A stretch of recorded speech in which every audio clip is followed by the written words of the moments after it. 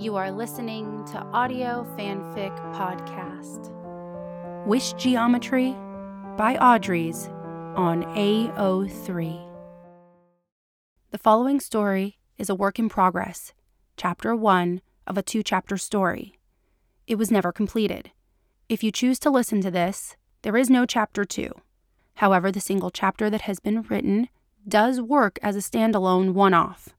If the author ever chooses to write the second chapter, I will absolutely record it and add it onto this. Chapter 1. Blood and Dirty Snow. He can deny her nothing. When she asks him to kill her over coffee at the kitchen table, he agrees. They were testing out the ends of middle age when she'd made a confession. "I don't think I can die," she'd told him, half drunk on cheap white wine. "I think it's like Groundhog Day. They beat me, they kill me, but I just keep coming back for more." He'd almost laughed. Recalled Bill Murray's easy explanation of his seemingly endless, albeit repetitive life. "I am God." He'd quipped Andie MacDowell's line at her. "Scully, my love, you are a lot of things, but you are not God."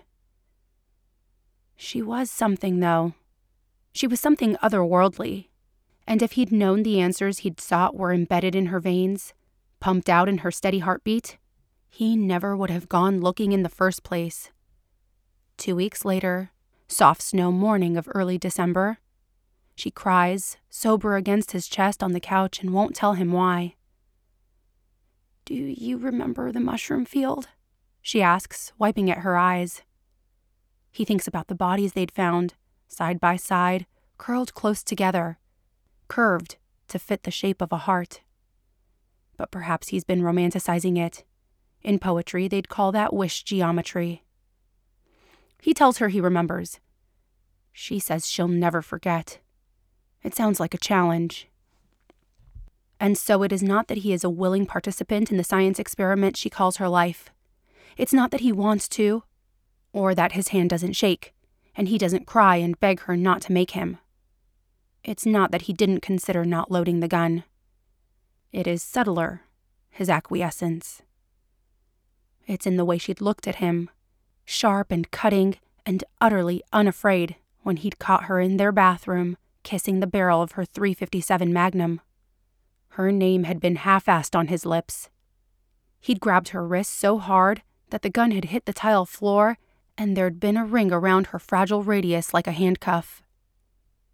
The gun made a dull thud against the floor, a long, dead thing. She did not look away from him. She did not offer any explanation.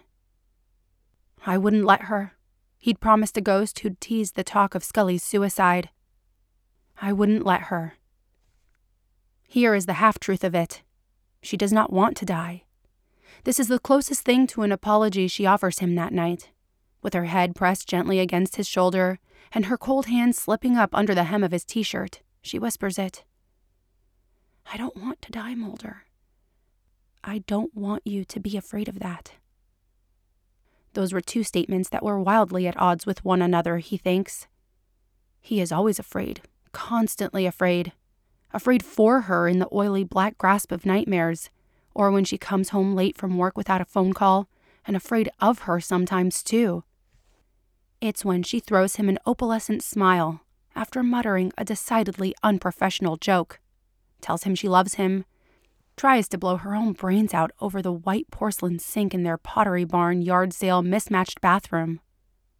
Those times he is afraid of this dark-eyed Scully who loves him despite her own logic, who can look him in the eyes as he retches the barrel of a gun away from lips she'd pressed gently over the scar on his shoulder 100 times while muttering, "Sorry I shot you.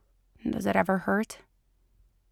She whispers, the words threading through their dark bedroom and catching on shadows. He thinks she starts to say she's sorry, but she bites the words off before they become a lie. She has an unerring sense of truth, of integrity, that she has very rarely lost, except sometimes in the face of congressional judges, where the sick thought of risking her partner's safety won out over the idea of being held in contempt, where she'd sniff and close her smart mouth like a trap, acutely aware of some implicit oath she had taken, much stronger than the one she'd sworn over the Bible. She is sorry that she hurt him, scarred him, made him question everything he knew about her. She is not sorry for what she'd almost done. She runs her hand up his side. He feels her breath against the thoracic vertebrae of his spine. "Will you look at me?" He blows out a breath. "It's dark, Scully. Please."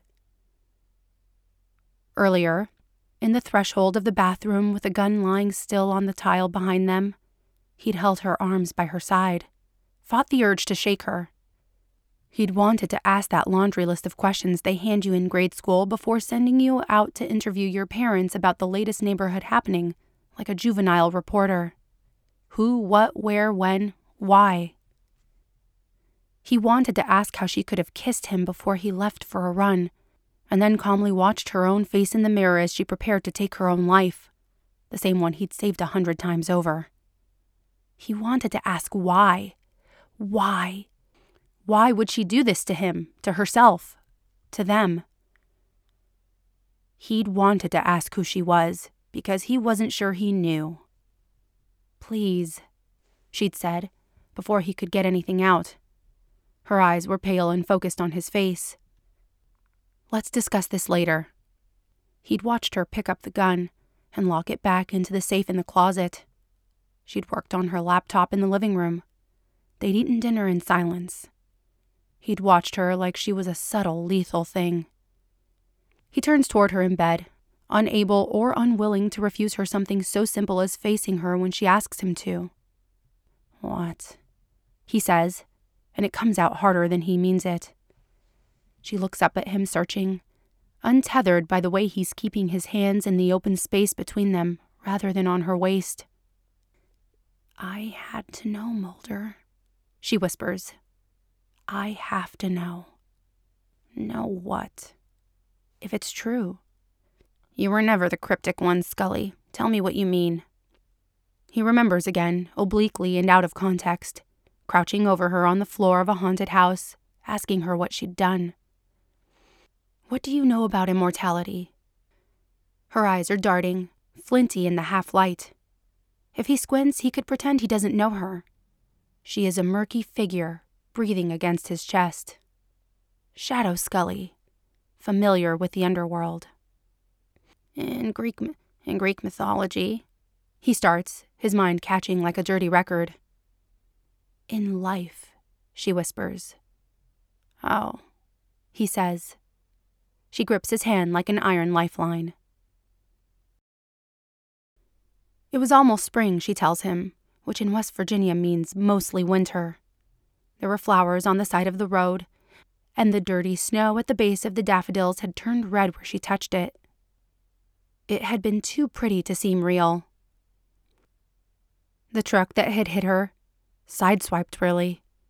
It had been early, half fog and early morning light filtering in cold between the empty trees. Her sneakers had beat out an easy rhythm on the dirt path near the highway. There was no one around. The road's flat and empty. She'd left a warm space next to him in bed. Had been as real as anything, though. Virginia plates, hard steel grate in front, like a gaping mouth. Wheels big enough, too. She lifts her arms to demonstrate the enormity, and he pushes them gently back down to her sides, nursing horror in the back of his throat like cough syrup gone down the wrong way. Too sweet. So it had hit her, the truck. Came out of nowhere in the 5 a.m. haze and knocked her halfway across the street, all ragdoll arms and legs, and she'd been bleeding. She'd broken her neck in at least 2 places, and she'd been dead. She must have been dead. Should have been dead, but... "Stop," Mulder says now. But she doesn't. She tells him by the time she'd limped back to their remote farmhouse, the drips of blood in the snow, slipping down the side of her cheek, had slowed to nothing. She'd run a hand across her forehead, and her fingers came away clean. She should have been a storyteller. Her voice is hypnotic. He presses their tangled hands against his chest like he's trying to hold something in place. She'd showered, stared at her own face in the mirror. High cheekbones, freckles thrown haphazardly across the bridge of her nose, lines around her eyes like animal tracks in new snow that she would pretend were from laughter, but weren't really. "So," she says, matter of fact, his hard-headed, steel-tongued scientist to the last. That's when I knew. He remembers that morning. She'd crawled back into bed with him after her run, smelling like shampoo and vanilla soap and the cool morning air. The branches of her collarbone shone pale pearl silver in the light that slid under the curtains in their bedroom. She'd left bruises on his neck and shoulder.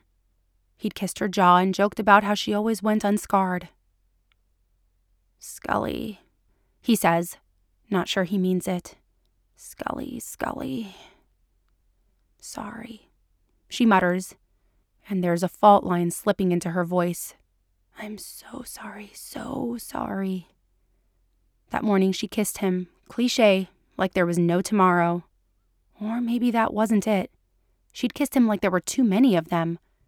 Like she could see her tomorrows stretched out ahead of her, rows and rows, a monotonous game of dominoes that no one was having fun playing. That morning she'd listened to the steady half-skip beat of his heart and tried to slow hers to match. Outside it had begun snowing again.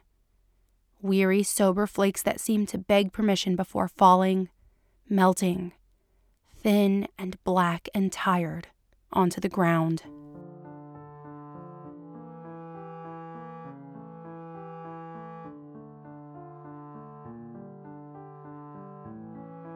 If you like this story, please follow the link to the writer's page and leave some love. Kudos, comments, or subscribe. They'll love hearing from you. Then you can head over to our Patreon page and contribute to Audio Fanfic Podcast. As a member, you are granted early access to one new story per month. That's www.patreon.com/audiofanficpod. Thank you for listening, and remember, the stories are out there.